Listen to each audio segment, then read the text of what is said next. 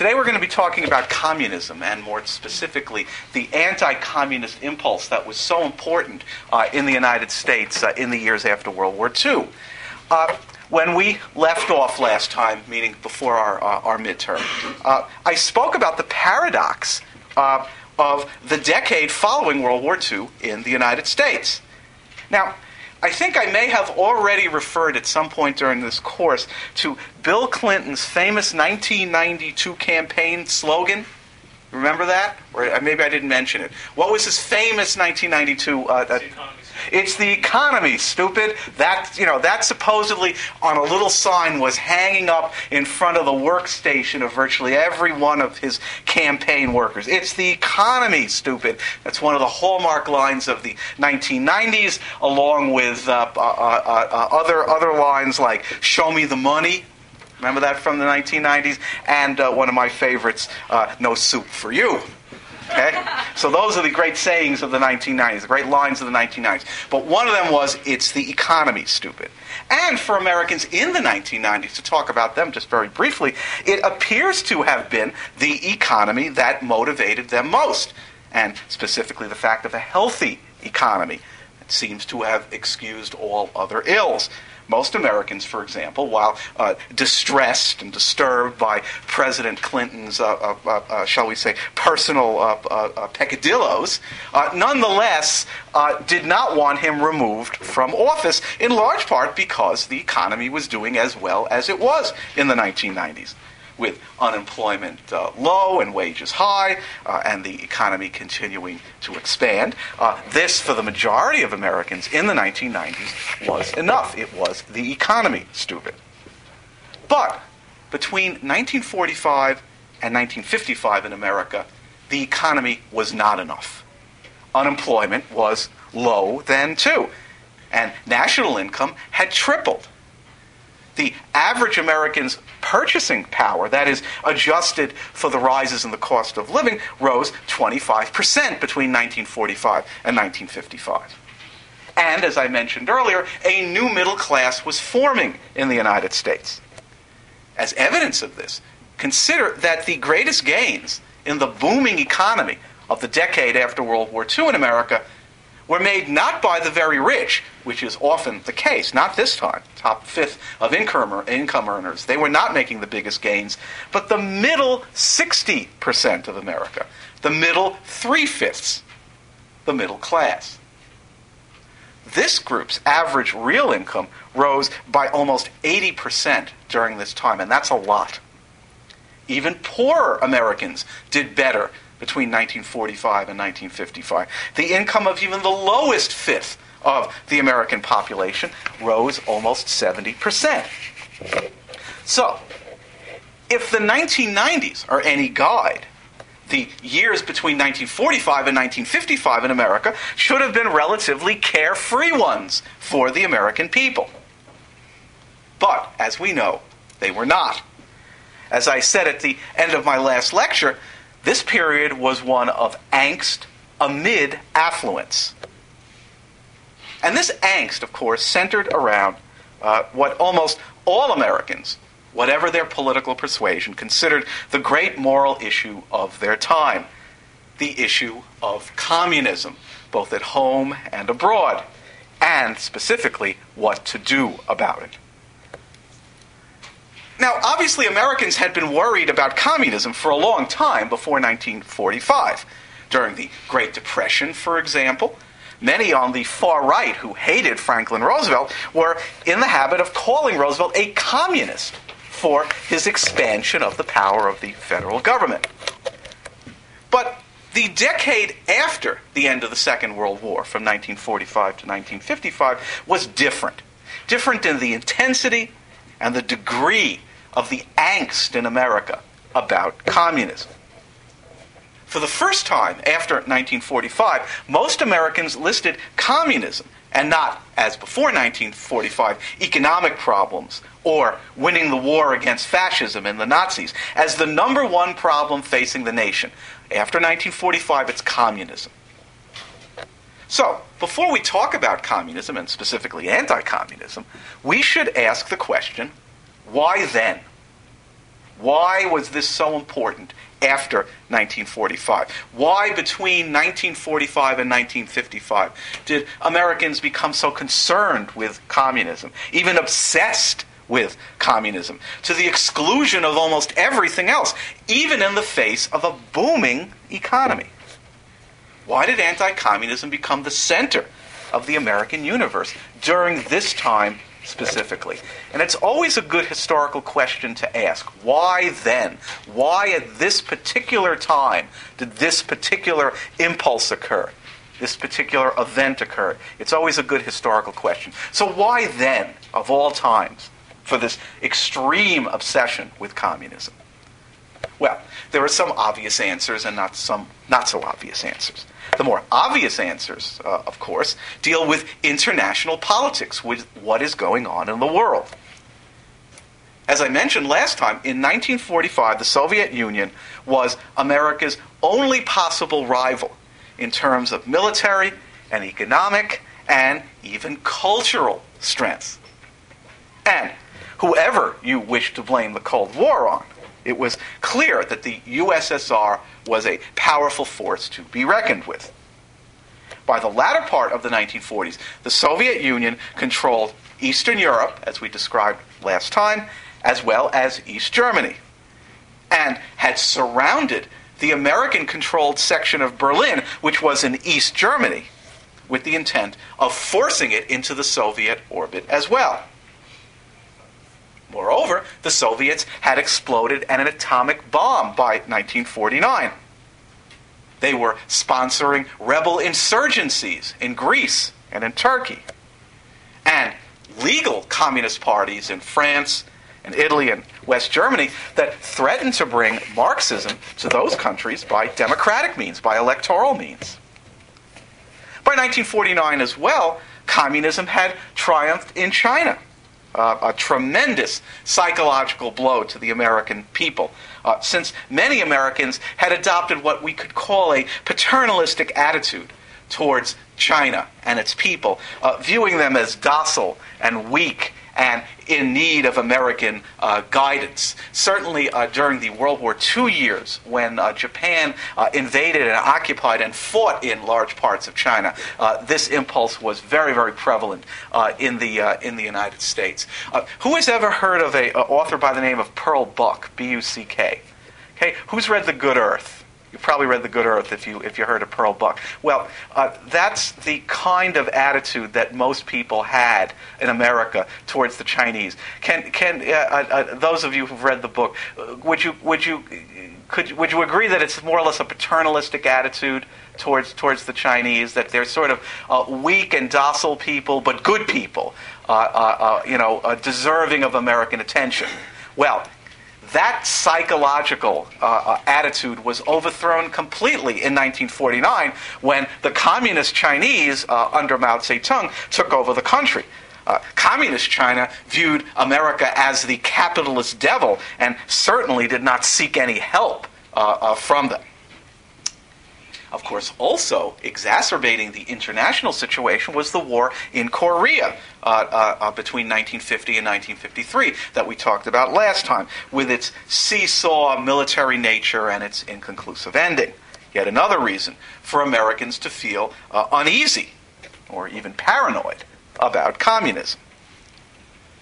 Internationally, to most, if not many Americans during this time, communism appeared to be monolithic, aggressively expansionist, and, most ominously of all, victorious. There was no escaping the feeling in America during this period between 1945 and 1955 that communism, that Marxism, was on the march, and capitalist democracy was on the defensive. And Soviet and Chinese, or communist Chinese propagandists, made little attempt to hide their intentions to destroy capitalism throughout the world.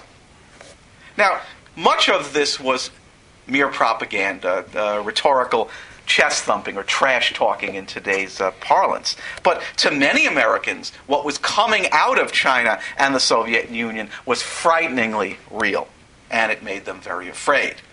If somebody says that they're going to destroy you, I don't think it is unreasonable to take them at their word. And you can add to this fear of communism internationally the fear of nuclear destruction generally, which of course was related to communism and contributed to the American obsession with communism. The explosion of the atomic bombs at Hiroshima and Nagasaki in August 1945 unleashed a number of conflicting emotions in the American people. There was pride, of course, pride that we had been first, America had been first to get nuclear weapons, and also a great feeling of power. These weapons, of course, had ended World War II. But there was also something else, a feeling of insecurity, a feeling that Americans could have their own lives ended instantaneously and horribly by nuclear weapons. They had seen the photographs from Hiroshima, the gruesome photographs. And thus, even before the Soviet Union developed its own atomic bomb in 1949, Americans approached the entire subject of nuclear arms with great trepidation. And because of the new possibility of a nuclear Armageddon, a total nuclear destruction, the stakes in the battle with communism were all that much higher. And so nuclear weapons contributed to the American obsession with communism, even though they technically had nothing to do with communism itself. Now, there were also domestic explanations for the American concern with communism between 1945 and 1955. Again, not all of which related directly to communism itself. First, I think that arguing over communism was a way for the American people to argue over the New Deal and the New Deal's ongoing legacy. Now, we saw this the last time when I described the battle over definitions of freedom and equality in post-war America that were compromised out between liberals and conservatives, different views of what freedom and equality meant, compromised out through Harry Truman's Fair Deal and government fiscal and monetary controls, but not direct controls over the economy. Now, in domestic politics in America, communism stood for the far left wing of the old New Deal coalition, the old Franklin Roosevelt coalition. After all, American communists supported Roosevelt throughout much of the New Deal, although they, of course, felt that he did not go far enough. And debating the legacy of the New Deal was also a way for Americans to talk about communism.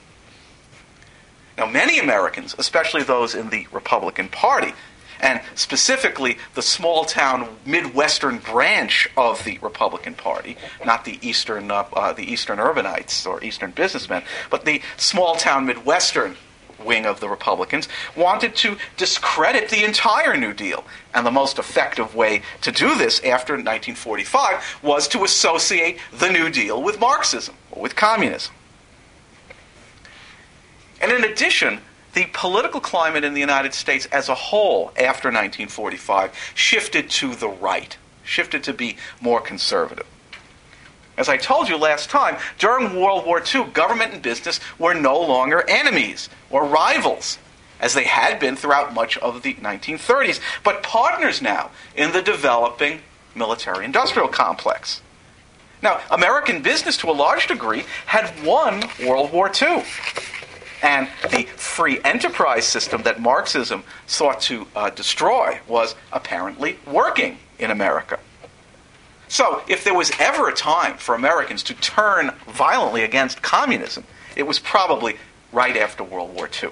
So that sort of also goes to the question of why then. And there were, I think, also cultural reasons for the fervent anti-communism of the post-World War II years. The war and the years after it, as I said earlier, were producing a new middle class in America. Tremendous growth economically in that class after the war. These were people whose parents had been poor and who themselves had been poor. But now they were people who had things, homes of their own, perhaps in the new suburbs, appliances, cars, material goods well beyond their wildest dreams.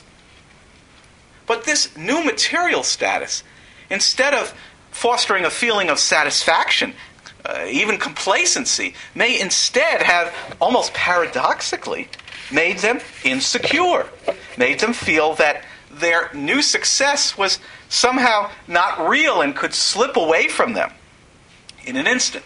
Remember the stories I told when I talked about the Depression, about the psychological effects of the Great Depression.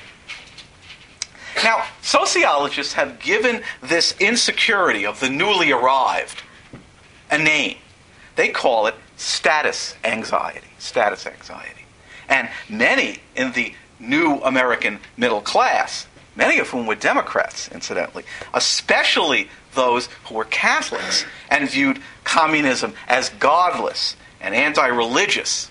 And note that virtually every Eastern European nation that the Soviet Union took over after World War II, from Poland on down, had a very large Catholic population. These new middle-class Americans projected their anxieties about losing their places in American society onto the threat that they perceived communism posing to the American way of life. The same American way of life they were now enjoying for the first time and were afraid would be taken away from them. And if we examine this impulse even more closely, we can see that although it was about communism or about anti-communism on the surface, beneath the surface, it may have been about something else, as it so often is in history.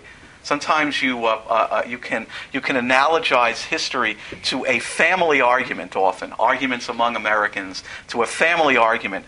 And maybe you've had these arguments with your own family where you're arguing, you think about one thing, a surface thing, but you're really arguing about something deeper. Often Americans are like that, or people are like that in history. You think that they're arguing about one thing, but they're really arguing about something deeper. And I think that is the case here. Because this new middle class in America was angry at communism, it was true. But in keeping with its status anxiety, it was also angry at other people who were not themselves communists. This is beneath the surface. The American middle class, or new American middle class, were angry at well-off Eastern establishment, white Anglo-Saxon Protestants, what we call WASPs.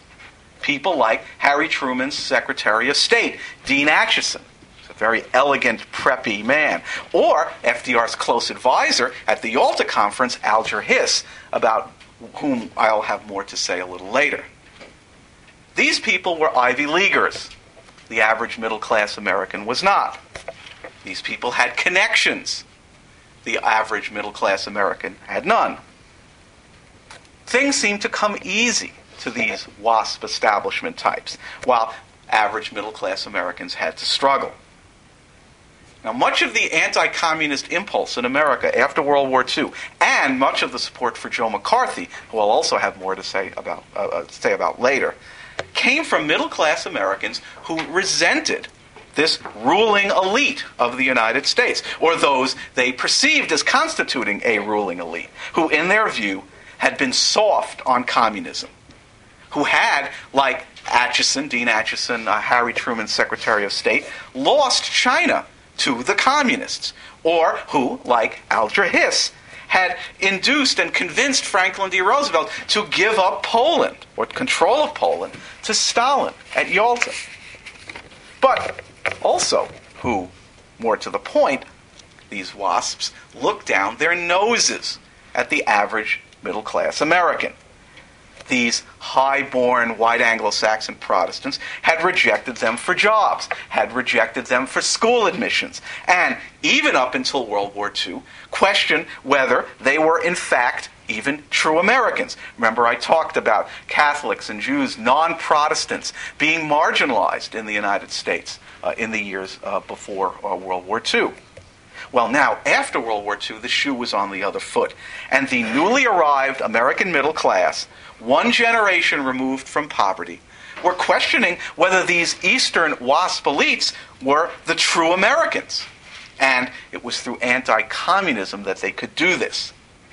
So, in this sense, I think, anti-communism was a vehicle through which the new ethnic, meaning non-Protestant, middle class in America became true Americans after World War II. Through anti-communism, they could express their status anxiety, their resentments of the Eastern WASP establishment, and express their anti-elitism.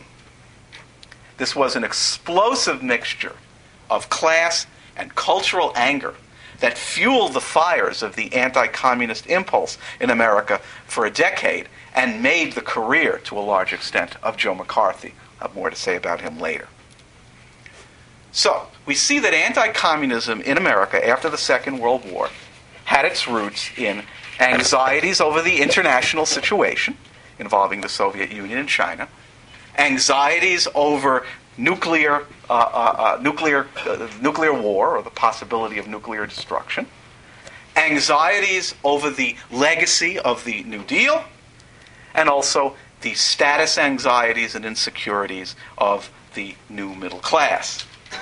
And anti-communism was an expression of these anxieties, some of which, ironically, were not related to communism itself. Sometimes it's about, you say it's about one thing, but it's about another. How then did the anti-communist impulse play out in America's domestic political arena after World War II? Well, Harry Truman, who would later be attacked by Republicans for being soft on communism, started the government's war, the federal government's war on communism, in 1947 by instituting loyalty checks on federal employees, people who worked for the federal government.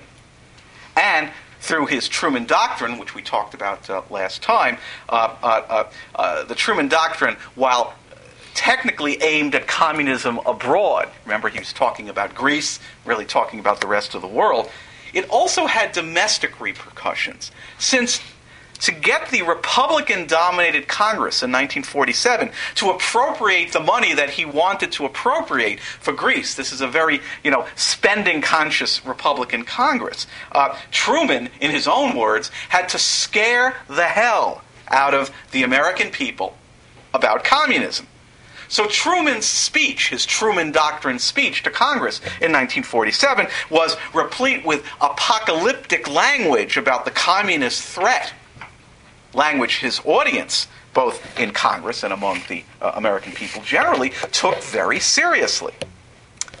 And suddenly, Truman was engaged in an escalating game of one-upsmanship with a Republican opposition determined to outdo him in anti-communist fervor, which pulled Truman along almost involuntarily to places he did not wish to go.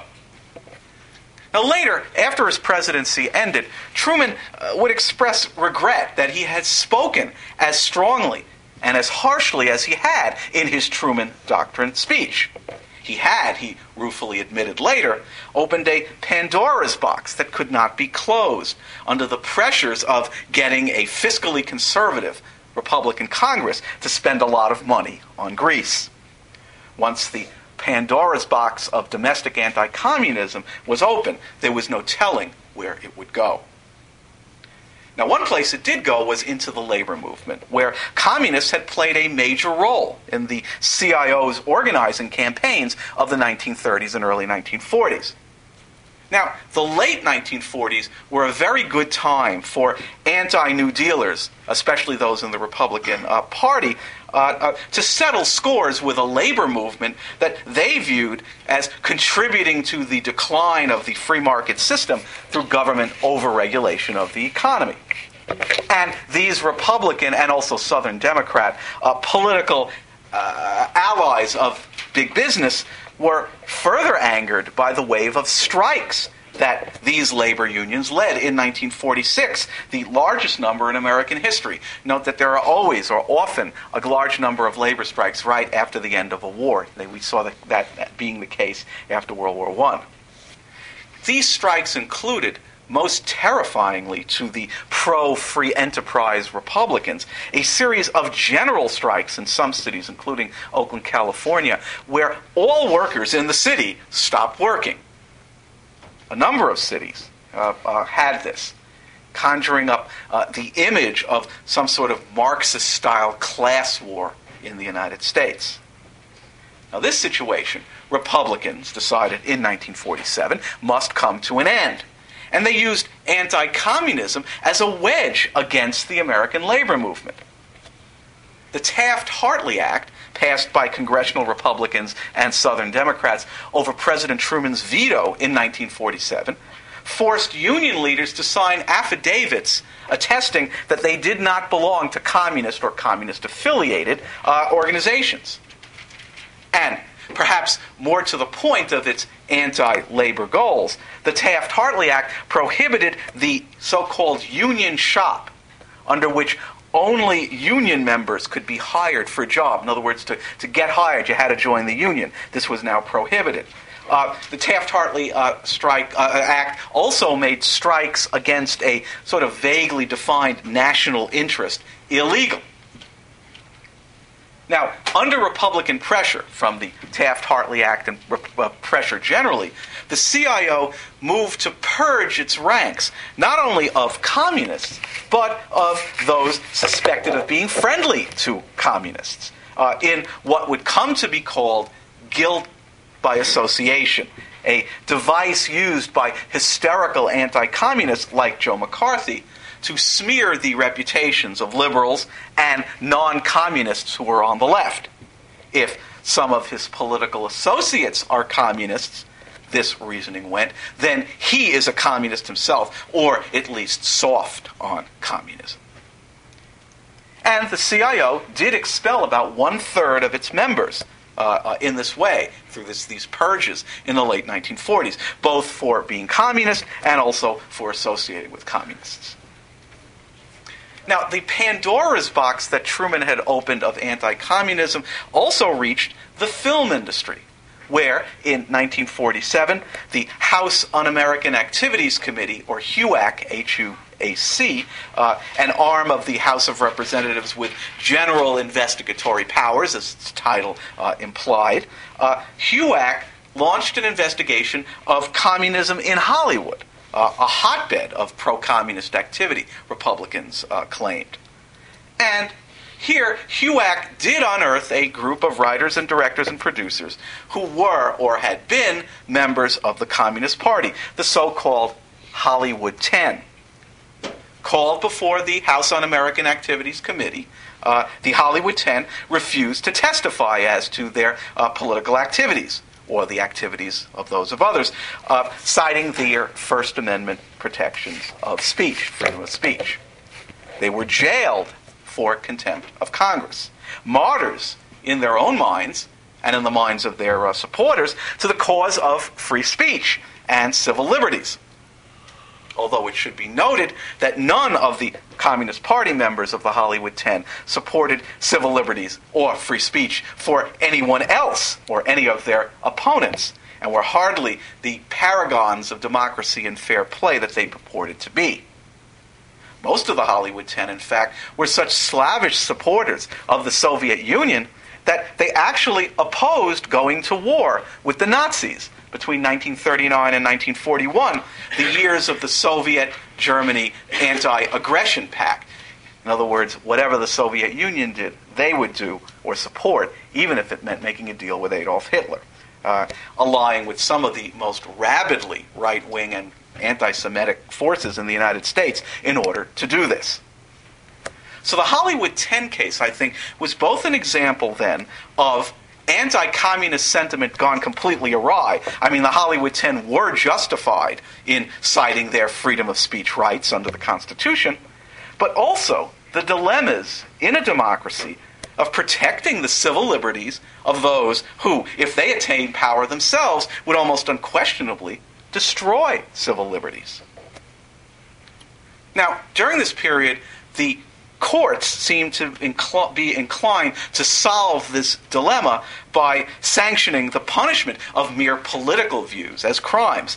For example, the 1951 Dennis v. United States case, which upheld the conviction of a group of Communist Party officials under a law making membership in the Communist Party a crime. In other words, not even doing anything, just belonging to the Communist Party was made a crime. The courts obviously brushed aside free speech arguments in this case on national security grounds.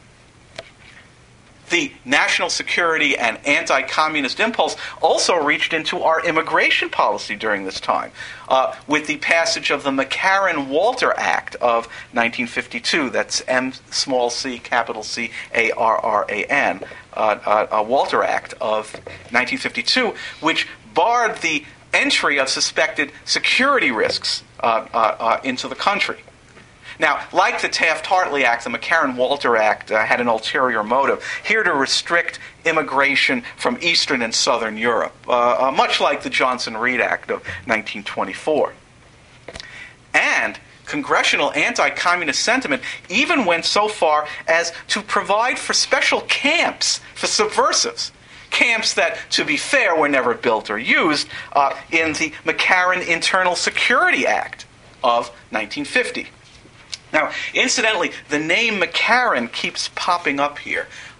This is Senator Pat McCarran of Nevada, whose main claim to fame today is... Does anybody know what his claim to fame today is? Who's been to Las Vegas? None of you have been to Vegas? Oh, man. A couple of you have gone to Vegas. Okay, you've flown in, I assume. Okay, the name of the airport? McCarran International. So that's the first and last thing you see when you fly into Las Vegas. I think Las Vegas is a fascinating place. For an American historian, just aside from the stuff you can do there, you know, what happens in Vegas stays in Vegas.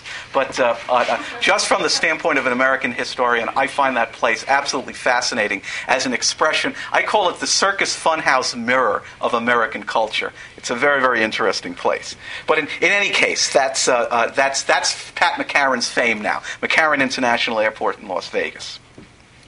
And perhaps the most enduring legacy of the government's anti-communist campaign of the post-World War II years isn't really so much these laws themselves. The McCarran-Walter Act, the McCarran Internal Security Act, because most of these laws were either held unconstitutional eventually or repealed.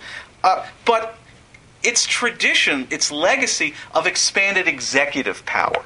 A trend which, as we've seen, was begun rather innocently by Franklin D. Roosevelt during the New Deal, but which was expanded by the post-war anti-communist atmosphere into what we would now call, and do now call, a national security state, featuring a powerful FBI, a powerful CIA, and a powerful Office of Homeland Security, reporting to, and sometimes doing the dirty work for, a powerful president, sometimes a president with something to hide, like LBJ during the Vietnam War or Nixon during Watergate, as we'll discuss later in this course.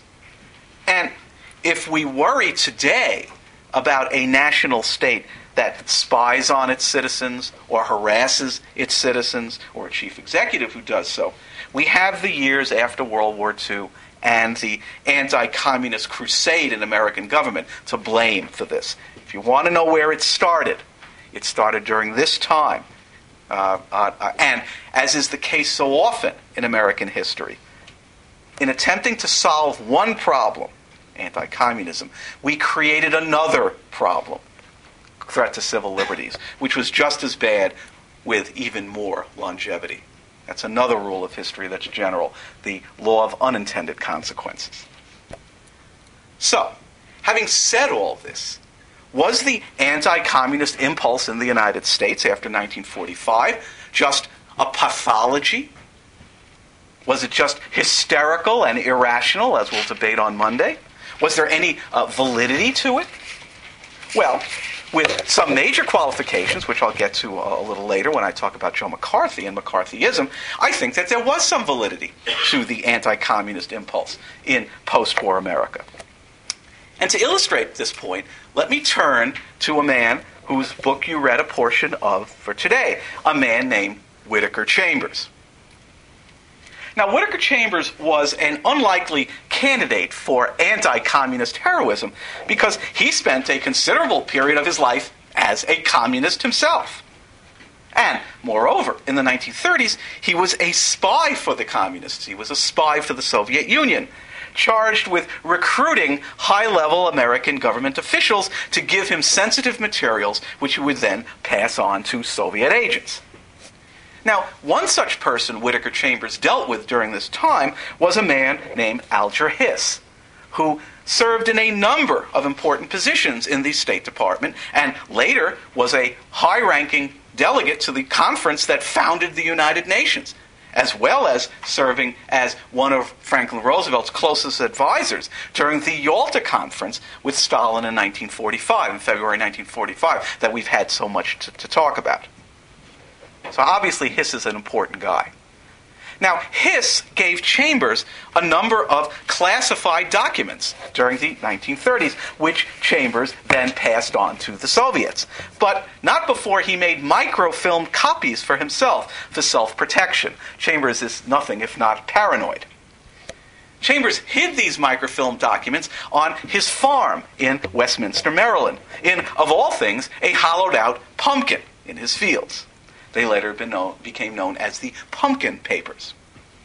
Now, in the late 1930s, Whittaker Chambers underwent an extreme crisis of confidence in communism, brought on primarily by his discovery of the infamous Stalinist purges of that time, during which this dictator, Joseph Stalin, whose only rival was Adolf Hitler in his lust for blood, killed somewhere between 5 to 7 million of his own people. Probably never know the exact number. Making Stalin, along with Hitler and Mao Zedong, the greatest mass murderer of all time. Now, in the face of this, Whittaker Chambers underwent a religious conversion, quit the Communist Party, and spent the next 10 years denouncing communism publicly. And we get something of the flavor of these denunciations in the passages from his book, Witness, that we read for today. The world's problems, Chambers argues, were spiritual problems and not, as Marxists argued, economic problems or material problems. And Chambers considered that Marxist materialism, its obsession with economics, follow the money, everything revolves around money and class relations. Materialism in which man became his own god, so to speak. Chambers viewed that as a perversion. Only through faith and not materialism, Chambers began to argue, could man find salvation. Now, Chambers' views attracted very little attention during the 1940s. He was a book reviewer for Time magazine, and his editors usually reined in his anti-communist statements, edited them out. But in 1948, Chambers was called before the House Un-American Activities Committee, and in the course of testifying to his own espionage activities, he also testified that Alger Hiss was a Soviet spy. Well, the outcry over this could not have been greater, in large part because of who Hiss, who denied even knowing Whittaker Chambers, never mind passing on State Department secrets to him, who Hiss was, and who Whittaker Chambers was not. Alger Hiss was the Eastern WASP establishment personified, a tall, elegant, prep school-trained man who had been a brilliant student at Harvard Law School, a great success as a Wall Street lawyer before joining the State Department, and an advisor to FDR at Yalta and also at the founding of the UN. Now, by 1948, Alger Hiss was the head of the prestigious Carnegie Endowment for World Peace. Hiss had impeccable, perfect credentials. Dean Acheson, the Secretary of State, Harry Truman's Secretary of State, members of the Supreme Court, they all swore by Alger Hiss. It seemed impossible that such a man could be a Soviet spy. Chambers, on the other hand, was a sweaty, overweight, often overwrought man. You could tell that from sometimes his rather purplish writing.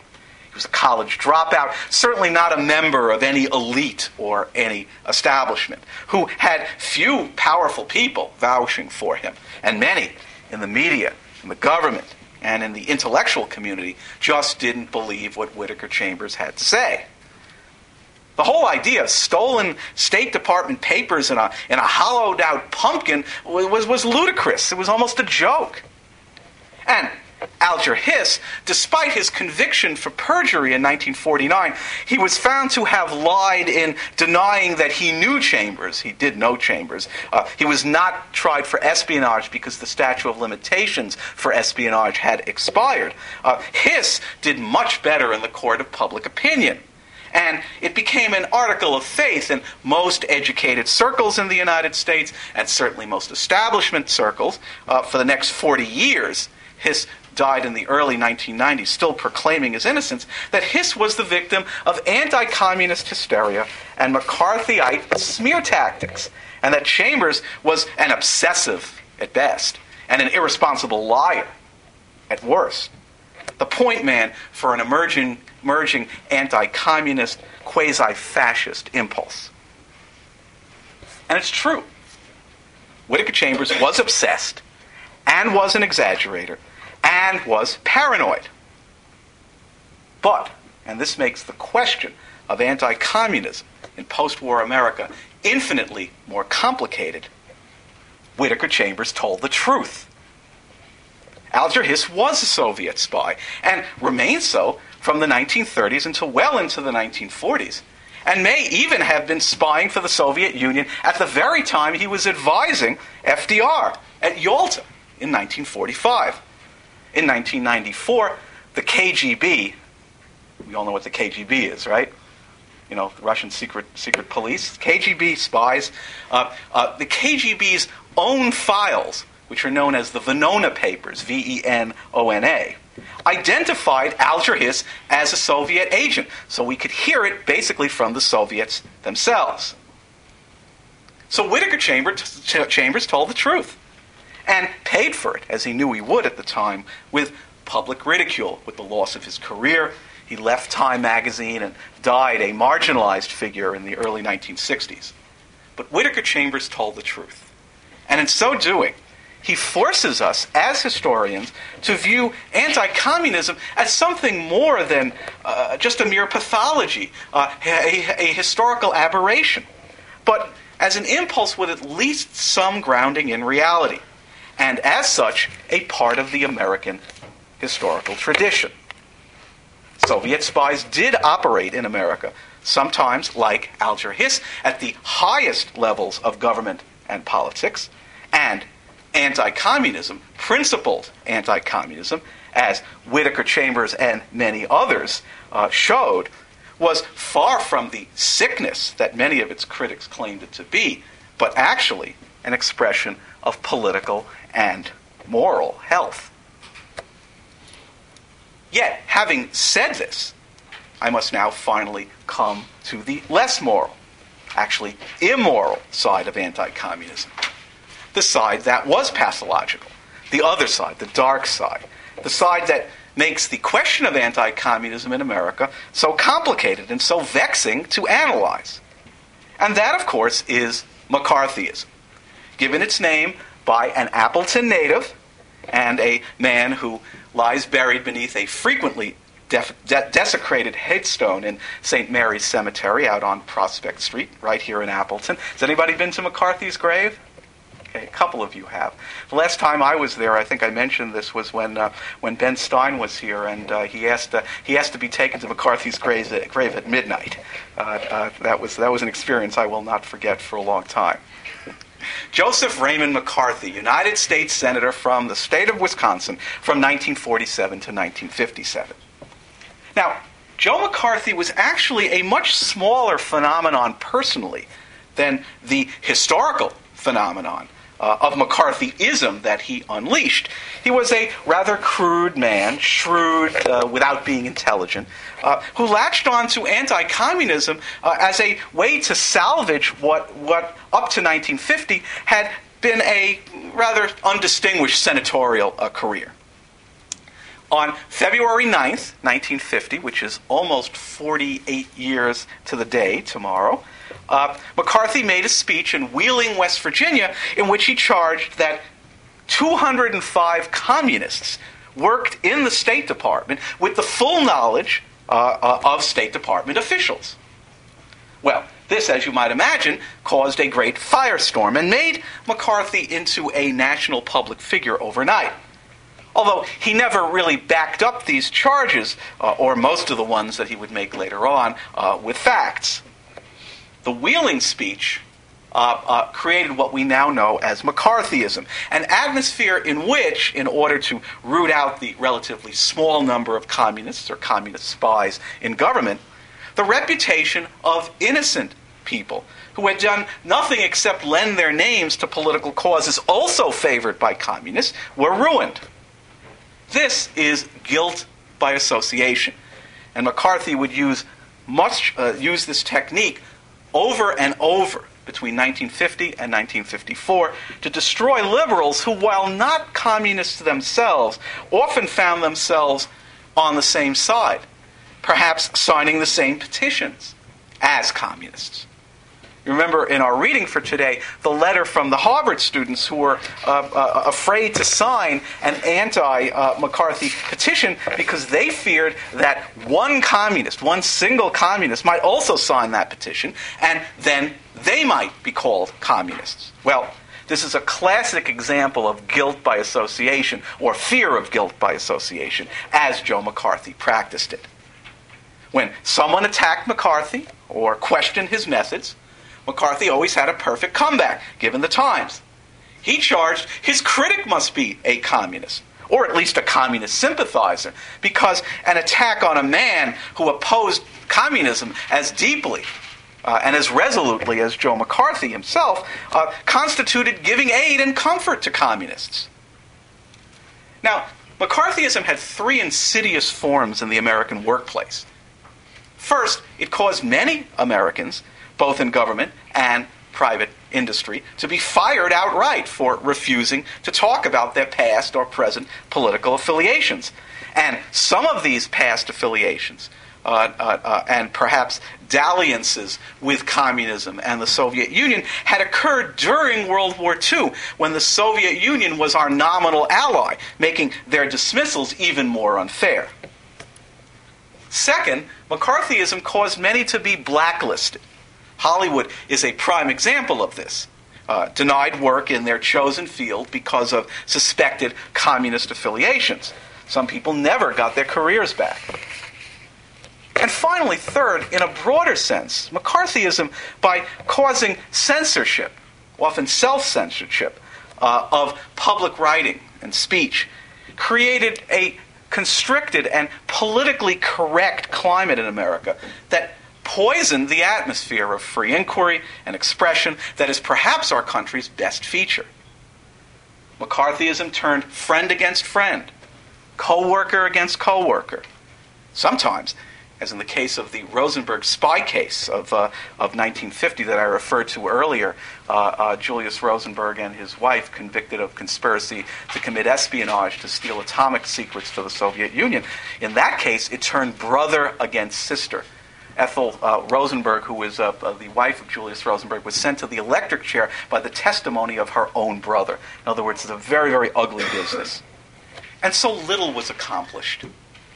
McCarthy, for all his hysteria, never exposed any legitimate threat to American national security. Just a small group of small-time leftists who were really no threat to anyone, like, for example, an army dentist in New Jersey by the name of Irving Perez, who once belonged to the Communist Party and who received a routine promotion. McCarthy launched an entire investigation of communists in the army over this ridiculously inconsequential incident in 1954, an investigation that led to McCarthy's downfall after he embarrassed himself on national TV with his bullying and smear tactics during what was known as the Army McCarthy hearings. Even rabidly anti-communist Americans did not believe that, for example, General George Marshall, crying out loud, a man who was a World War II hero and the author of the Marshall Plan that I talked about last time, which probably did more to hurt the Soviet Union than any other single American initiative, and certainly anything that Joe McCarthy did, was somehow a communist dupe, a communist stooge, which is what McCarthy charged. McCarthy's senatorial colleagues had finally had enough of him and stood up to him. In the wake of the Army-McCarthy hearings of 1954, the Senate formally condemned him, and the junior senator from Wisconsin faded off into alcoholism and obscurity. But the damage had been done. And while it would not take long for America to recover from Joe McCarthy — he died in 1957 — it would take a long time to recover from McCarthyism. Indeed, we see its residue even today from both sides of the ideological aisle in a political culture based on innuendo and character assassination, a sad legacy from a fearful and suspicious time. So, the historical legacy of anti-communism in America is a mixed one, like most historical impulses, with examples of personal courage and moral cowardice on both sides. Both the critics of and the apologists for anti-communism in the years after World War II are both right and both wrong, in the sense that, yes, communism was a problem about which Americans had a legitimate right to be concerned. But no, the destruction of innocent lives and innocent men in the name of the concern with communism was wrong. In an emotional, insecure, polarized time, Americans did not do as good a job of balancing vigilance and fairness as they should have. And if these years teach us anything today, it is that we must have the courage and the strength to seek them both. Now, in our next lecture, having talked about angst amid affluence, we will cover the other part of that phrase, affluence, as we discuss the culture and politics of the decade of happy days, the 1950s.